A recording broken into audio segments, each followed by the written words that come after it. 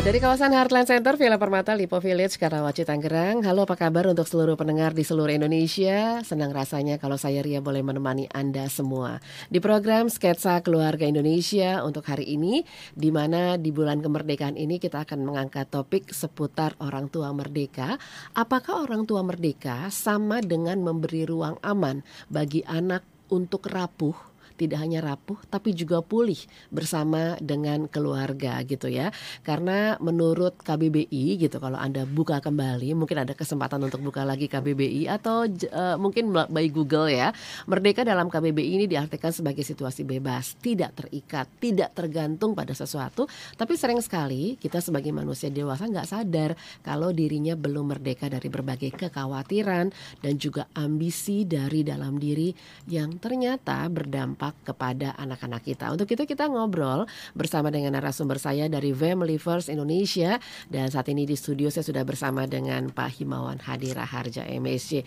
Pak Him, apa kabar Pak Him? Luar biasa Ibu Ria dan juga pendengar sedia inspirasi keluarga di mana Anda semua berada. Sketsa keluarga ya. Sketsa keluarga. Saya selalu apa-apa, Pak. Salah nyebut. Iya, karena sketsa keluarga juga memberi inspirasi untuk keluarga itu dia. gitu ya.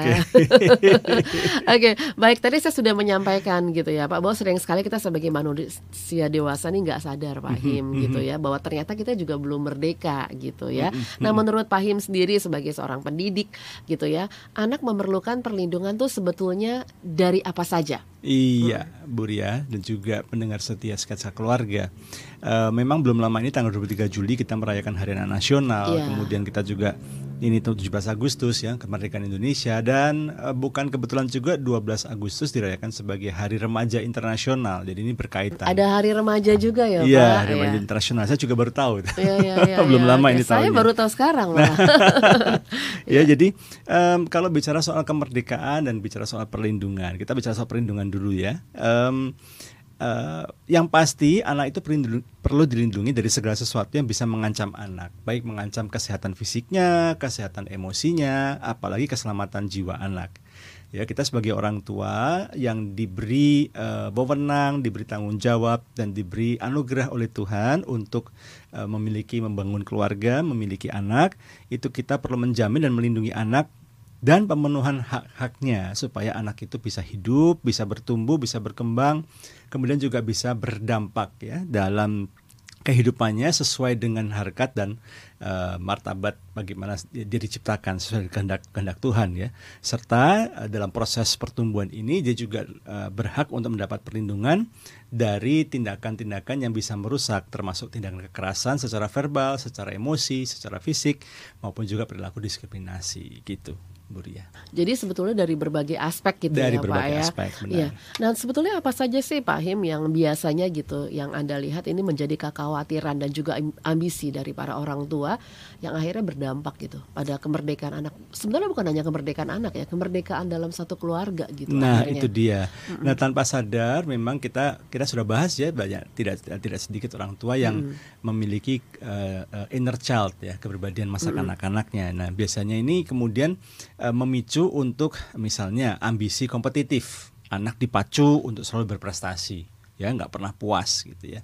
Kemarin kan Family First Indonesia mengadakan lomba reels dan salah satunya memang video kebetulan yang jadi juara pertama juga itu adalah video menceritakan gimana seorang anak yang sudah berusaha menunjukkan ke orang tuanya gitu ya, aku punya gambar bagus, aku punya ini, orang tuanya sama sekali nggak pernah memberikan apresiasi, nggak ada respon, kemudian sibuk sendiri gitu ya.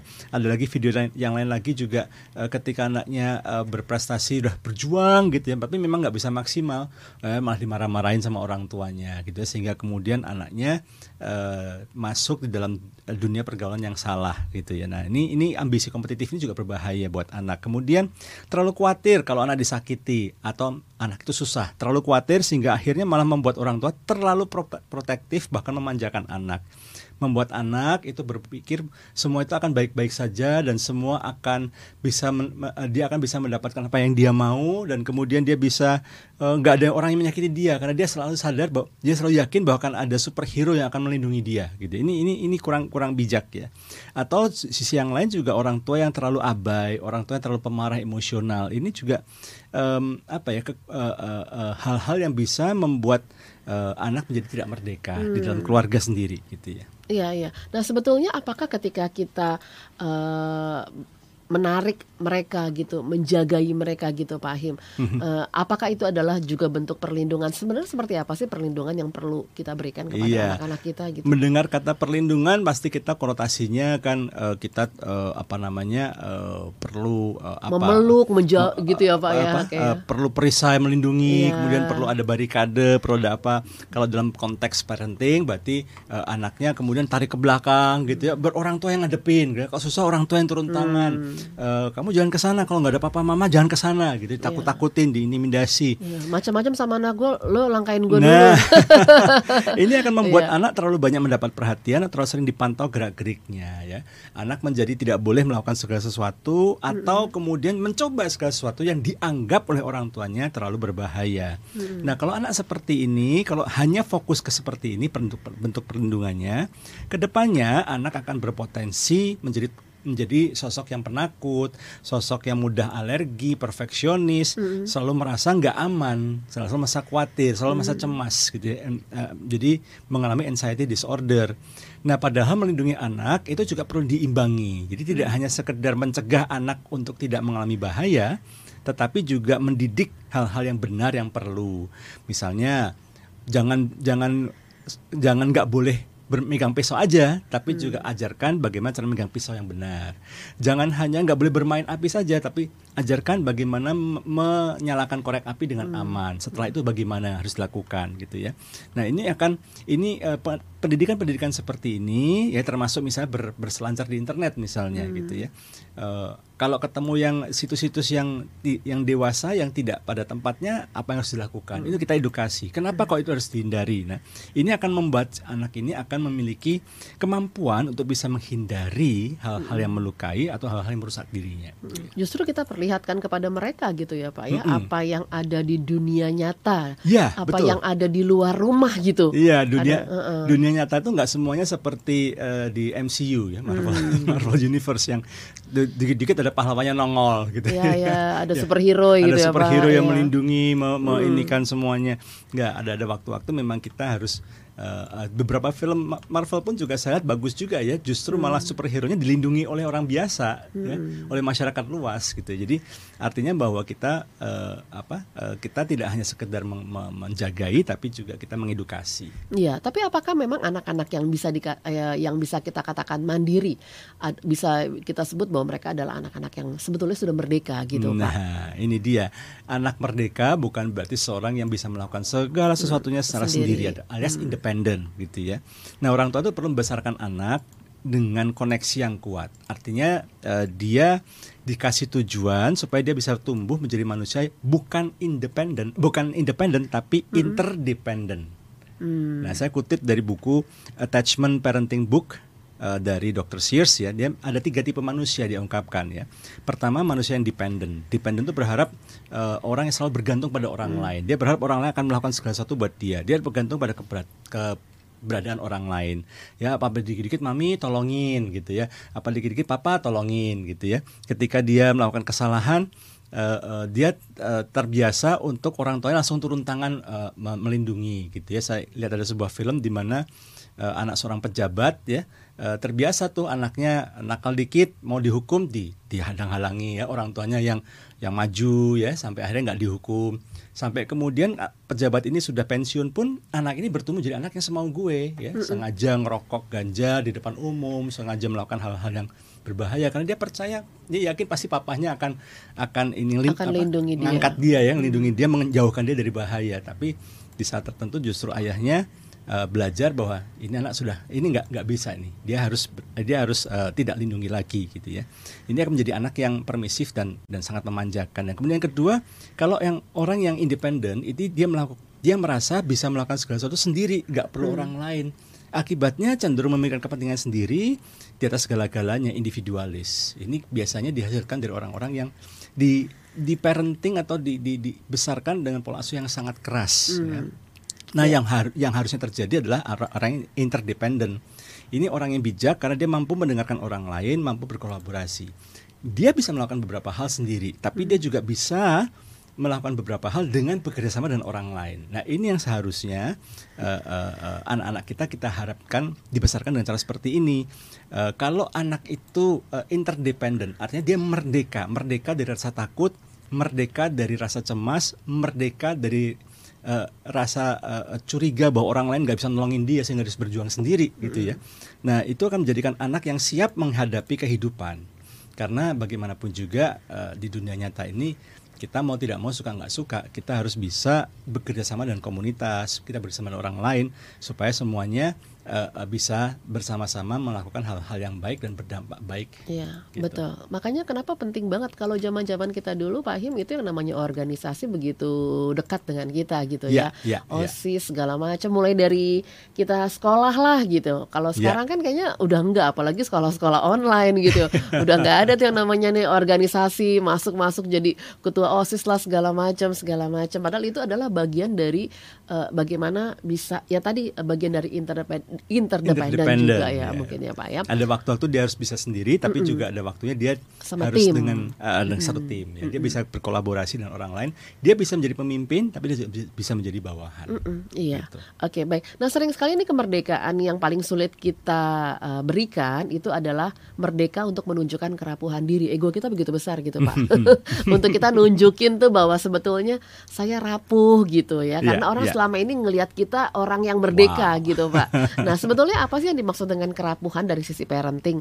Apakah ada bedanya dengan kelemahan atau kekurangan atau mungkin sama, Pak?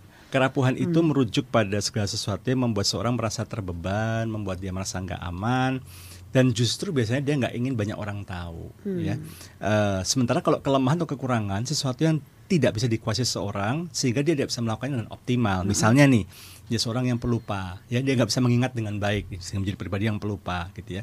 Dia menjadi kurang teliti, kurang cakap dalam hitung-hitungan, ya. Sementara kalau kerapuhan lebih mengarah pada pergumulan psikologis biasanya, ya kan. Misalnya dia kurang percaya diri, ya kan, gambar dirinya tidak sehat, atau dia memiliki adiksi, ya. Atau kalau belakangan ini juga makin marak seseorang yang mengalami kebingungan identitas seksual, ya, karena dia mengalami beberapa hal sehingga membuat dia tuh ragu-ragu, saya ini laki-laki nggak sih gitu ya, kok saya secara fisik laki-laki tapi kok perasaan saya kok kayak gini gitu ya. Nah, ini kan kebingungan-kebingungan seperti ini bisa menjadi sebuah kerapuhan, kurang gigih dalam berjuang. Nah, beda nggak? Beda. Tapi apakah kelemahan, apa hubungannya kelemahan dan kerapuhan? Kelemahan bisa berimbas pada kerapuhan diri. Misalnya begini, seorang anak memang kurang cakap dalam hitung-hitungan, dia punya kelemahan di situ. Ya, kalau matematika harus mati-matian, semati-matian pun juga minimal maksimal 6 atau 7 gitu ya. Tapi kalau orang tuanya tidak bisa menerima ini dan kemudian orang tuanya terus memborbardir ya, menekan gitu ya, kamu harus bisa, ayo kayak teman-temanmu, kayak kakakmu gitu ya. Apalagi mungkin sistem pendidikan di Indonesia memang punya salah satu kelemahan adalah cenderung ingin membuat anak itu harus menguasai semua hal gitu.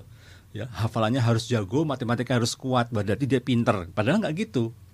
Ya, tapi kalau orang tua atau sistem pendidikan atau guru terlalu menekan anak, tidak bisa menerima kelemahan anak, apalagi kemudian orang tua mengatakan, "Oh, kamu ini bodoh ya." Nah, kata-kata bodoh, kata-kata pressure, tekanan yang membuat dia nggak bisa, dia sehebat-hebatnya dia maksimal cuma 6 atau 7. Nah, ini membuat dia makin, gambar dirinya makin aduh, aku ini memang bodoh. Gambar dirinya jadi rusak. Dia kurang percaya diri. Akhirnya menjadi seorang pribadi yang rapuh, yang membuat dia rentan untuk bisa masuk dalam perilaku yang bisa merusak, bahkan menghancurkan dirinya dia. Sebetulnya apa sih Pak yang membuat seseorang itu menjadi rapuh? Itu apa karena memang situasi yang tadi Anda sampaikan, situasi di orang-orang terdekatnya dia? Iya, sudah pasti pengaruh. Kalau anak itu sampai di masa remaja, itu pengaruh orang tua masih cukup kuat ya. Sampai masa remaja mulai teman sebaya, mulai peer groupnya mulai ini. Tapi kalau mungkin paling tadi di golden years ya, kita pernah bahas ya, 5 tahun pertama, 6 tahun pertama, ini memang orang tua sangat-sangat penting. Oleh karena itu salah satu kontributor utama kenapa seseorang menjadi rapuh oleh karena pola parenting yang toksik. parenting toksik itu antara lain ya melibatkan kekerasan verbal, ya, apalagi kekerasan fisik atau mungkin kekerasan emosi, sifatnya membiarkan malah yang tidak ngurusin anak misalnya gitu ya. Nah, minimnya kata-kata yang positif dan tindakan yang menyatakan kasih. Maksudnya gini, kata-kata positif itu kata-kata afirmasi gitu ya. Nggak apa-apa, mama sayang sama kamu kok. Apa-apa yang terjadi mama sayang sama kamu. Itu kan perlu ya, anak itu merasa dapat konfirmasi, dapat afirmasi bahwa dia akan tetap sayang dari orang tuanya. Itu bagian dari terlindungi ya, itu Pak, bagian ya? dari melindungi juga. Nah, tapi juga tidak hanya kata-kata, tapi juga tindakan seperti pelukan, elusan, ya, ciuman itu juga perlu ya untuk menumbuh kembangkan seorang anak. Tapi kalau ini minim dilakukan, ini bisa membuat seorang menjadi rapuh. Kejadian traumatis, misalnya perceraian orang tua, ya, musibah ya, atau kematian orang yang sangat dikasihi dengan secara mendadak, ya. Tanpa ada satu pengelolaan atau penanganan yang baik, ini bisa menghasilkan seorang dan pribadi yang rapuh. Apalagi kalau sampai berkepanjangan gitu ya, apalagi Pak, ya. sampai berkepanjangan dan tidak ada intervensi atau pertolongan untuk memulihkan dia dari traumanya ini. Kalau udah berkepanjangan kan biasanya akhirnya jadi terbentuk ya, Pak. Iya, benar sekali. Dan kalau sudah terbentuk, semakin lama terbentuknya sudah mengkristal menjadi sebuah nilai dan lifestyle, semakin sulit untuk mengubah. Tapi bukan berarti nggak bisa ya. Iya. Tapi menurut dari Pak Him sendiri gitu, sebetulnya apa sih yang menyebabkan masyarakat kita tuh cenderung sulit gitu untuk ngakuin bahwa sebetulnya dirinya tuh rapuh gitu? Iya. Ada beberapa orang mengatakan begini, Indonesia itu kurang budaya malu. Kalau menurut saya bukan masalah budaya malunya yang kurang ya, tapi salah konsep. Gitu salah ya. konsep salah akan konsep malu. Akan malu. Misalnya begini ya, kalau korupsi ketahuan nggak ada malu-malunya. Saya perhatiin itu ya. Iya, masih melambaikan tangan, masih melambaikan Pak. tangan, Padahal masuk ke dalam gedung loh. Iya, gitu kan. Memviralkan meme yang salah gitu ya. Masih bisa pura-pura sakit, dan kemudian ketika ketangkap basah bisa ketawa ke TV di tempat yang lain. Nah, ini kan budaya malu yang salah ya. Tapi sebaliknya mengakui kelemahan atau kerapuhan seringkali dianggap sebagai merusak harga diri dan martabat gitu ya. Membuatnya merasa tidak kuat dan membuatnya merasa nggak dewasa. Nah, apalagi kecenderungan masyarakat kita ini langsung membuli, ya kan, ketika ada orang yang coming out gitu ya, saya ini bipolar misalnya gitu, atau saya ini nggak pede gitu ya, langsung dibully macam-macam oleh netizen. Nah, ini reaksi-reaksi negatif ini yang menurut saya yang bisa mempengaruhi seseorang sampai dia tidak bisa dengan bebas ya menyatakan atau menunjukkan kerapuhan dirinya, Bu Ria. Iya, itu yang akhirnya. Jadi memang sebetulnya situasi ya, Pak ya. Ya. Bisa dikatakan situasi seperti itu. Iya, nah sebetulnya apa sih juga gitu? Kenapa kita sulit untuk mengakui, menerima kerapuhan diri gitu? Kadang-kadang malah di rumah orang tua karena merasa bahwa nggak boleh nih anak-anak gua rapuh, jadi yang ditunjukin di depan anak tuh semua hal-hal yang hebat gitu, Pak. Atau mungkin nih dulu nih rapot papa nih gitu, nih dulu nih prestasi papa, prestasi mama gitu. Padahal sebetulnya nggak sekuat itu juga gitu. Hanya ingin menunjukkan di depan anak bahwa kamu nggak boleh cengeng, nggak boleh rapuh gitu. Iya, ya ini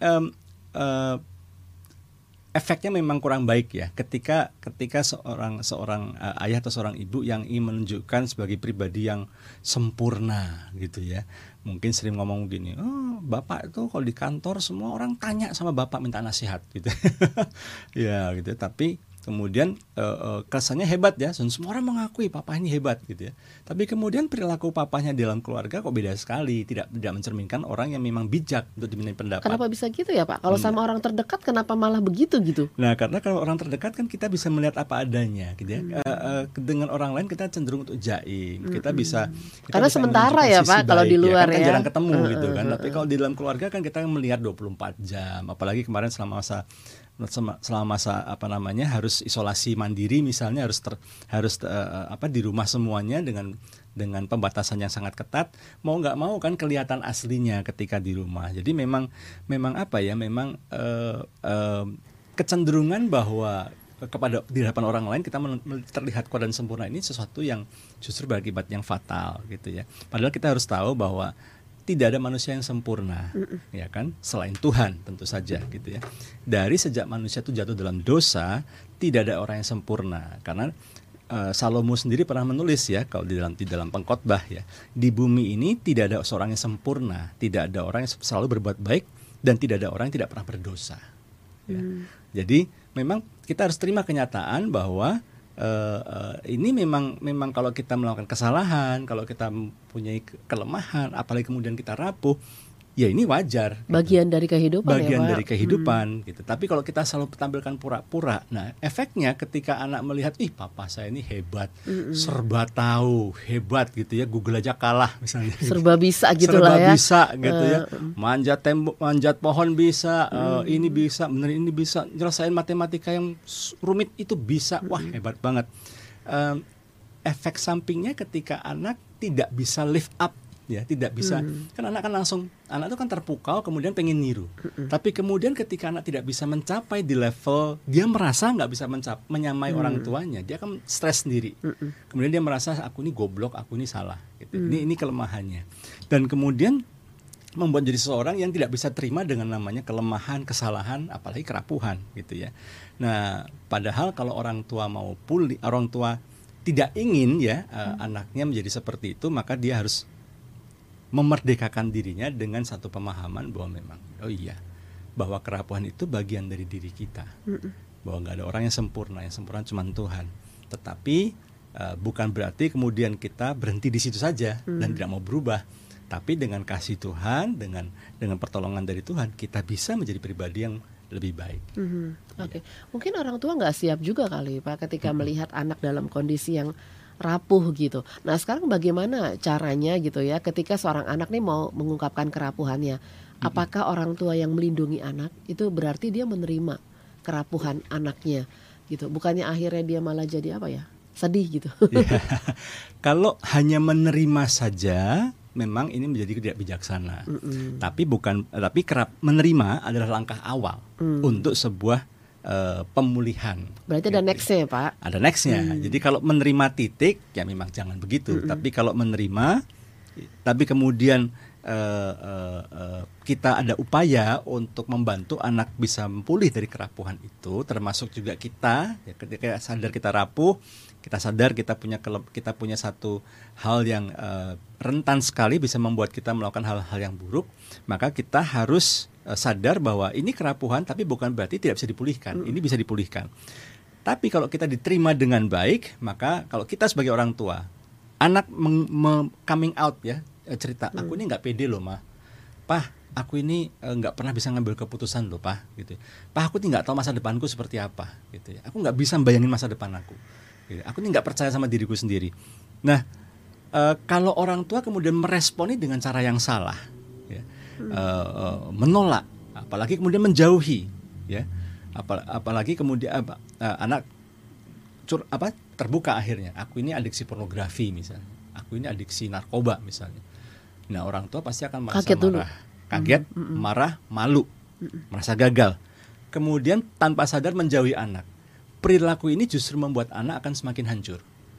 Justru kita harus bisa menerima anak, ya, menerima dan kemudian kita bersama-sama, ya. Sekarang katanya bersama-sama kita memikirkan untuk pemulihan.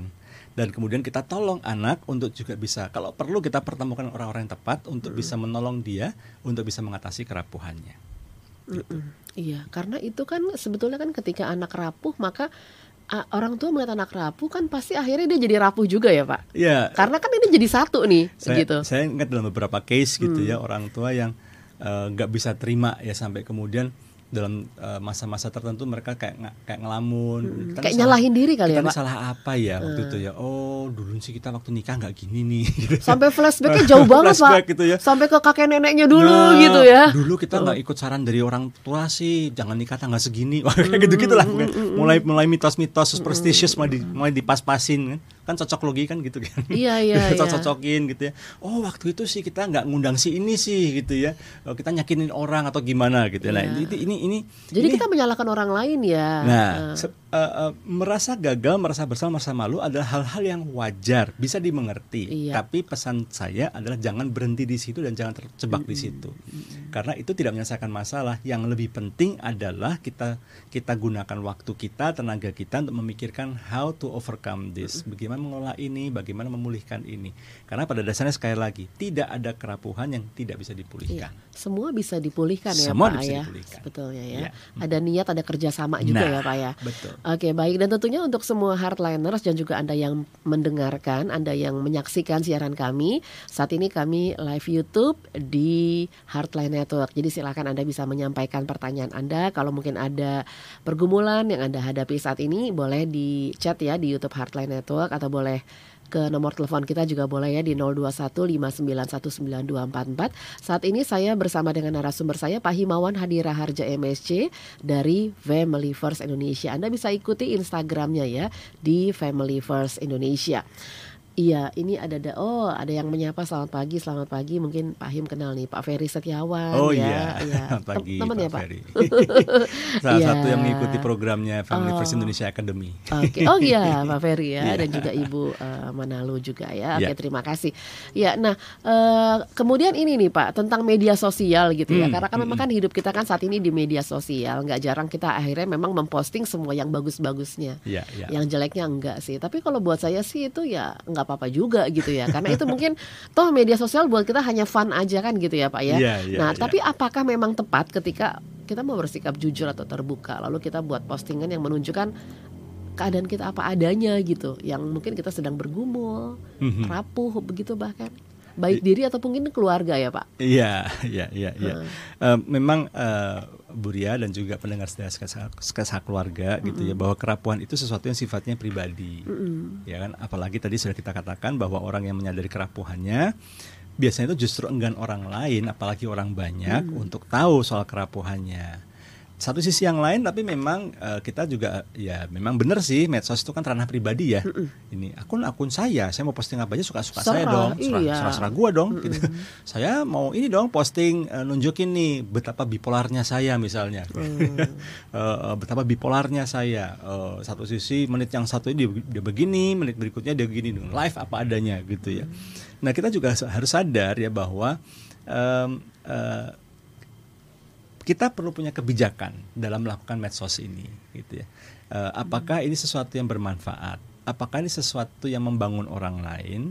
Atau ini justru sesuatu yang merusak orang lain? Apakah ini sesuatu yang membangun diri sendiri? Ada manfaatnya nggak sih, gitu ya? Kalau kemudian kita dengan kita memposting sesuatu kemudian kita mendapatkan dukungan yang baik, bahkan kemudian menemukan solusi. Coba ini konseling sama si ini misalnya gitu ya. Tapi itu kan most likely yang terjadi nggak demikian ya. Biasanya kan bervariasi tuh, dari cuman kata-kata biasa, udahlah gitu ya, wah ini cari perhatian misalnya gitu ya, kata-kata nyinyir, sampai dengan kalaupun kata-kata positif yang cuma di permukaan gitu. Jadi kalau saya ya lebih baik gini. Betul, memang kita harus tampil apa adanya, tapi kita juga harus punya boundaries ya, punya batasan ya. Kalau hal-hal tertentu yang menurut kita tidak bijak atau akan menimbulkan justru malah reaksi-reaksi negatif dari orang lain, lebih baik kita keep gitu ya.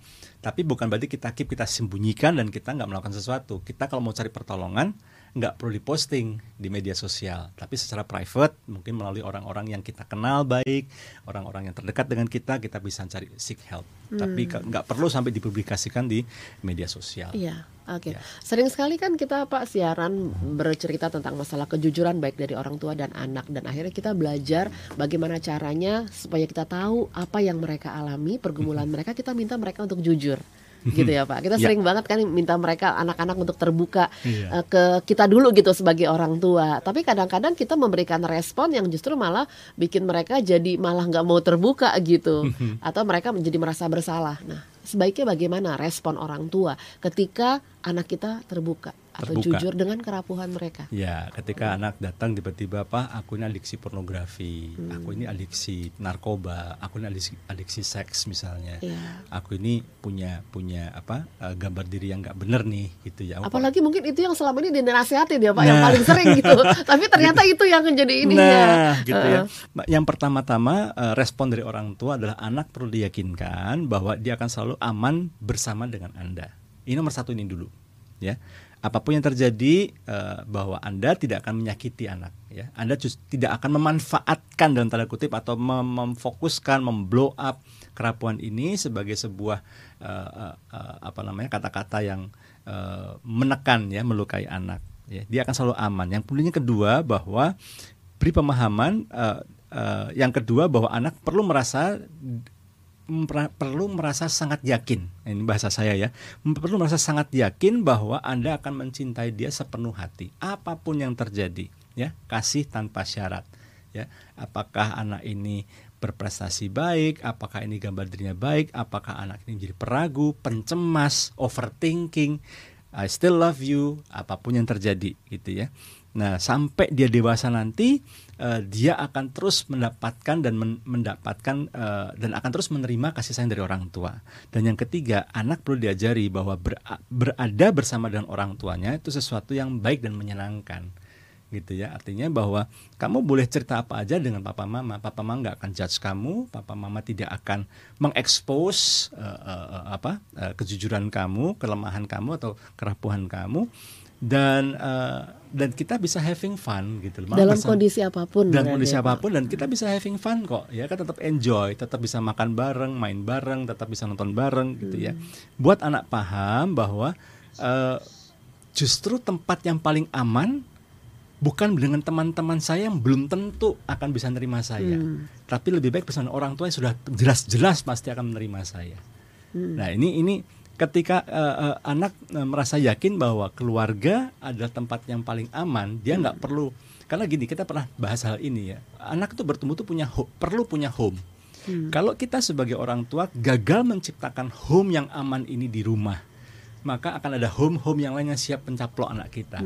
Home itu bisa berupa game online, bisa berupa pornografi, bisa berupa kelompok-kelompok komunitas yang justru malah nggak bagus buat yang anak. Dia nyaman di situ. Ya, dia kelihatan diterima, tapi kemudian dia diterima kemudian disesatkan, gitulah, diajari hal-hal yang nggak benar. Nah, sehingga justru dalam hal ini respon pertama orang tua ketika anak mengekspos kerapuhan dia harus yakin bahwa dia tetap aman, dia tetap dicintai, dan tetap bersama dengan orang tua adalah tempat yang paling menyenangkan di dunia ini.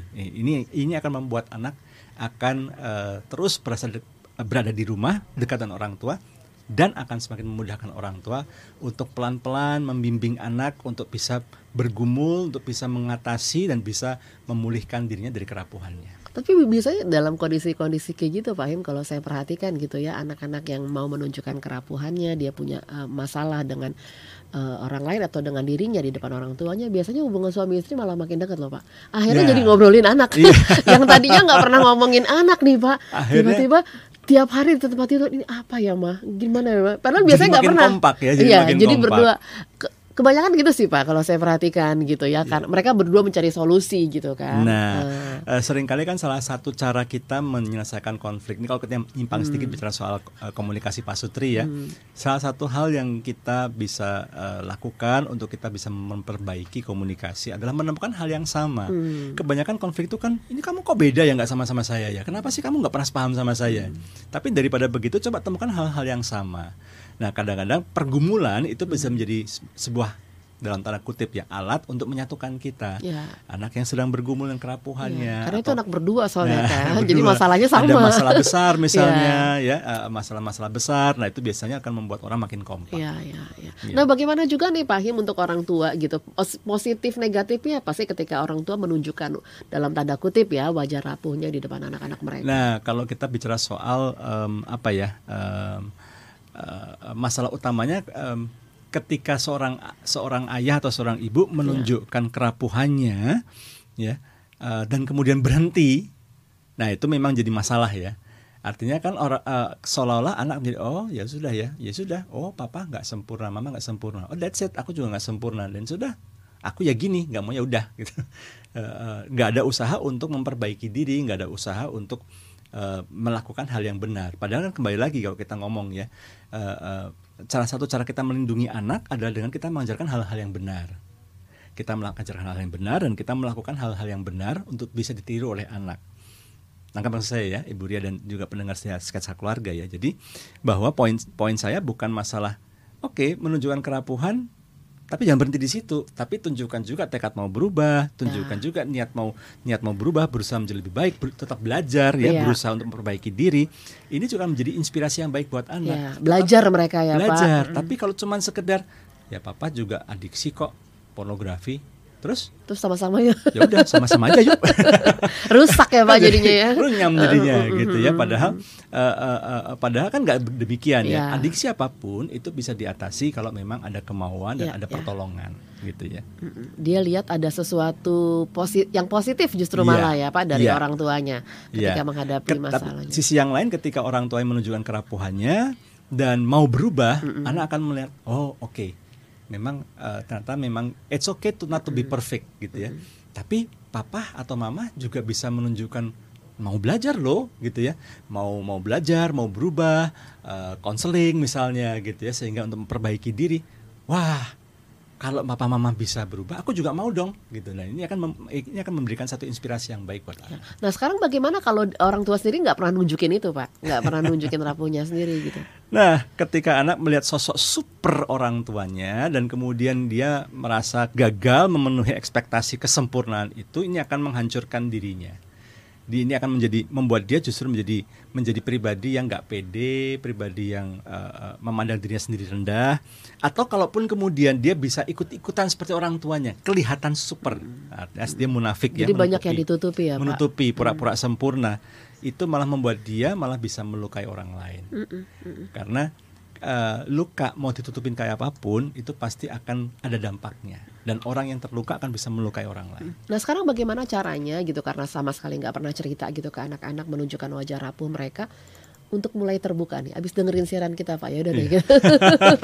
Jadi kita mulai nih terbuka. Tapi bingung mau mulai dari mana gitu kan ya Pak Him. Mulailah dengan kerendahan hati ya. Gengsi, harga diri yang kita pikir kita pertahankan dengan kita pura-pura kuat, kita pura-pura sempurna, itu justru jangka panjangnya sangat merusak dan sangat merugikan. Lebih baik kita rendah hati, kita mengakui terus terang. Kemudian kita minta maaf, kita dengan jujur mengakui kesalahan, dan kemudian kita berkomitmen ya, berkomitmen kepada anak dan berkomitmen bersama anak. Ini sebagai orang tua dulu saya ngomong ya, berkomitmen kepada anak dan berkomitmen bersama dengan anak ya, untuk kita melakukan perbaikan-perbaikan. Ajak anak untuk berdoa bersama dan saling mendoakan. Ini penting nih, angka penting ya. Dengan kata lain gini, kita minta kekuatan dan anugerah dari Tuhan ya. Rapuh ya, kita rapuh, kita berdua rapuh memang, nggak ada yang sempurna. Salomo sudah mengatakan demikian, gitu ya. Tidak ada orang yang sempurna, nggak ada orang nggak pernah salah, nggak ada orang yang nggak pernah berdosa, nggak ada orang yang perfect, gitu ya. Tapi ada satu sosok namanya Tuhan yang bisa menolong kita, menuntun kita, dan bisa memiliki kasih yang bisa menyembuhkan kita, ya. Sehingga ini akan bisa menjadi langkah-langkah yang baik untuk kita berubah, dan kemudian juga mengajak anak untuk berubah juga menjadi lebih baik. Iya, ngebayangin sih ketika itu bisa sama-sama gitu ya, berjalan bersama gitu, akhirnya nggak ada lagi tuh ya Pak yang namanya mungkin anak-anak korban broken gitu. Walaupun mungkin itu solusinya antara ibu dan anak, mungkin ayahnya udah nggak ada gitu ya Pak, yang sebelumnya mungkin nggak pernah cerita, nggak pernah terbuka gitu ya Pak Him ya. Ya, nah sekarang bagaimana orang tua dan anak ini bisa memulihkan diri dari situasi-situasi yang ada? Langkah yang pertama dan yang paling penting adalah melibatkan dan mengandalkan Tuhan. Nomor satu. Langkah yang pertama dan paling penting. Nah seringkali kan orang menganggap ini cuma langkah terakhir ya. When all else fails, baru cari Tuhan gitu ya. Nah padahal enggak. Justru kita harus mengandalkan Tuhan dalam setiap aspek kehidupan ya. Jangan pernah gentar untuk memohon kepada Tuhan, karena memang dasarnya kita ini memang lemah, kita ini memang rapuh, tak berdaya tanpa Dia ya.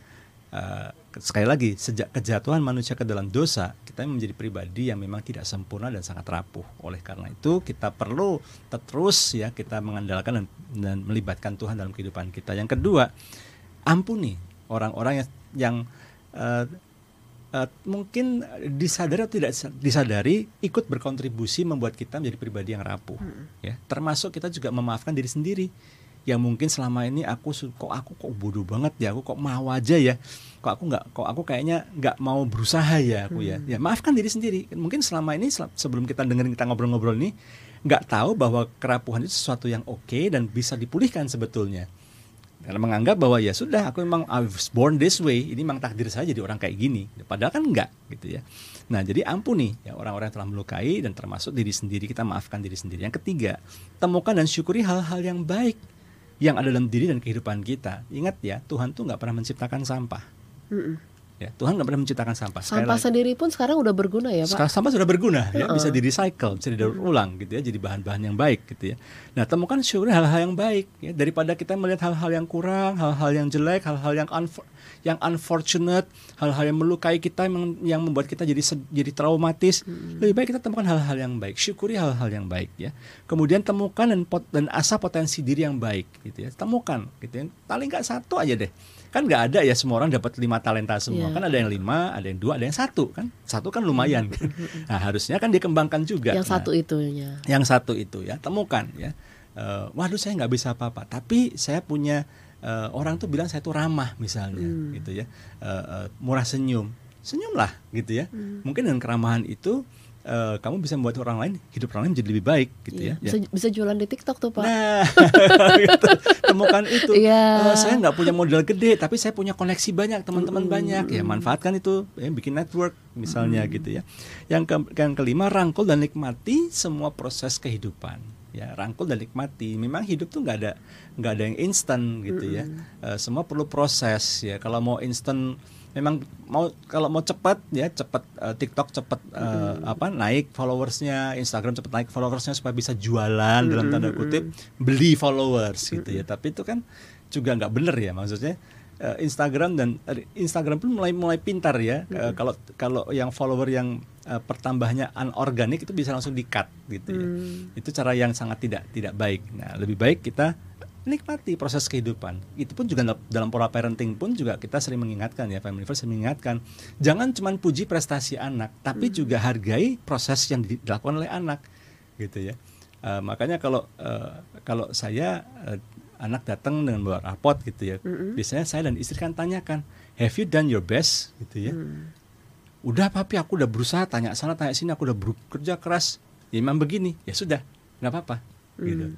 Tapi kalau have you done your best, mestinya bisa lebih lagi sih Pi. Bisa berapa? Segini sih.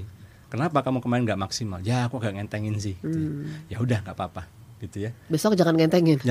Besok beratin gitu ya Pak. Jadi poin saya adalah bahwa ajar anak untuk juga mencintai proses, gitu ya. Kemudian yang terakhir, coba berbagi, menolong orang lain ya. Kalau kita cuma fokus ke diri sendiri, kita nggak akan pernah puas. Kalau kita cuma fokus ke diri sendiri, kita akan selalu melihat hal-hal yang kurang dalam diri kita. Tapi coba untuk kita menolong orang lain, ya kan? Coba membuat hidup orang lain menjadi lebih baik, ya. Ketika kita bisa melihat orang lain tersenyum karena kebaikan kita, orang lain menjadi lebih baik karena apa yang kita lakukan, bukankah ini akan meningkatkan harga diri dan percaya diri kita dan membantu kita pulih dari kerapuhan kita. Jadi jangan cuma jadi orang yang egois, mikirin diri sendiri, aku nggak pernah bahagia ya, aku nggak pernah ini ya. Tapi coba untuk melihat ke orang lain ya, ada orang-orang yang less fortunate lagi dari kita, yang mungkin hidupnya lebih susah dari kita. Coba untuk menolong mereka. Ketika kita menemukan hidup kita bisa berarti buat orang lain, disitulah kita menemukan betapa berharganya diri kita. Jadi nggak apa-apa tuh yang namanya ada uraian air mata di rumah gitu ya, karena mungkin anak-anak kita kok mereka cerita tentang kerapuhan mereka atau bahkan orang tua gitu ya Pak. Kan biasanya kan abis air mata biasa nanti ada happy-nya juga ya Pak ya. Iya benar. Ya, oke, baik. Kita harus akhiri nih Pak Himawan. Mungkin ada yang ingin ada sampaikan dulu dari Family First sendiri, bagaimana Pak? Kita hidup dalam dunia yang VUCA. VUCA itu volatile, uncertain, kompleks and ambigu, artinya dunia yang bergejolak, dunia yang nggak pasti, dunia yang kompleks dan ambigu. Dulu sebelum pandemi sepertinya orang punya mimpi yang wow gitu. Tapi pandemi ini mengubah setiap dari kita menyadari bahwa hidup tuh nggak selalu bisa predictable gitu ya. Dan bahkan beberapa orang sepertinya melihat, wah kabutnya ternyata tebal banget ya, kita nggak punya jarak pandang yang bagus nih gitu ya. Nah, dan ini akan bisa menambah kekhawatiran-kekhawatiran yang bisa menunjukkan kerapuhan-kerapuhan diri yang kalau kita nggak kelola dengan bijak, itu akan mendorong kita melakukan hal-hal yang berbahaya, termasuk melukai bahkan membunuh diri kita sendiri. Maka rengkuhlah kerapuhan itu, ya. termasuk kerapuhan anak Anda ya sebagai manusia. Jangan pernah merasa bahwa semua itu harus perfect, harus oke. Ya. Sometimes it's okay not to be okay. Ya, karena Sang Firman sendiri di dalam kitab suci juga selalu mengingatkan kita ya bahwa Sang Firman itu akan selalu menemani kita dalam perjalanan dan pengembaraan kita dalam kehidupan ini. Bacalah terus kitab suci sebagai tanda cinta dari Tuhan. Jalani hidup ini pelan-pelan dan keyakinan dan bahwa ada sahabat yang sejati, yaitu Tuhan sendiri yang senantiasa menemani kerapuhan kita. Dan izinkan Dia menolong kita melalui orang-orang terdekat kita, melalui mungkin tenaga-tenaga ahli yang Tuhan tempatkan di sekeliling kita, untuk kita memulihkan diri sendiri sehingga kita dan anak kita bisa menjadi pribadi yang seharusnya seperti yang Tuhan kehendaki. Dan jika pendengar setia Sketsa Keluarga juga ingin belajar lebih lanjut, terinspirasi lebih lagi melalui apa yang Family First lakukan, Anda bisa mengikuti Instagram Family First Indonesia, Anda bisa mengikuti Instagram Hati Yang Gembira, Hati YG Gembira, TikTok kami juga ada, Facebook kami juga ada untuk mendapatkan inspirasi. Kemudian juga talk show seperti di Heartline dan beberapa stasiun radio yang lain. Juga kami ada program Family First Academy. Anda bisa belajar bagaimana menjadi orang tua lebih baik lagi atau membangun pernikahan yang sehat. Anda juga kami juga di akhir bulan ini akan mengadakan webinar berkaitan dengan bagaimana orang tua ketika menghadapi keterbukaan anaknya yang menunjukkan kerapuhan dirinya. Kita akan kupas dengan lebih dalam lagi dalam webinar. Stay tune, nantikan pengumumannya melalui media-media dari Family First Indonesia. Ya, Pak Himawan Hadirahardja M.Sc dari Family First Indonesia. Thank you Pak Him. Sama-sama. Terima kasih sudah hadir di studio. Ya. Terima kasih juga untuk Anda yang sudah bergabung bersama dengan kami di program Sketsa Keluarga Indonesia hari ini. Untuk Anda yang tertinggal obrolan saya bersama dengan Pak Him, silakan bisa nonton lagi, bisa lihat lagi di YouTube channel Heartline Network. Saatnya saya Ria mohon pamit. Terima kasih untuk kebersamaan Anda. Keep on growing and never give up.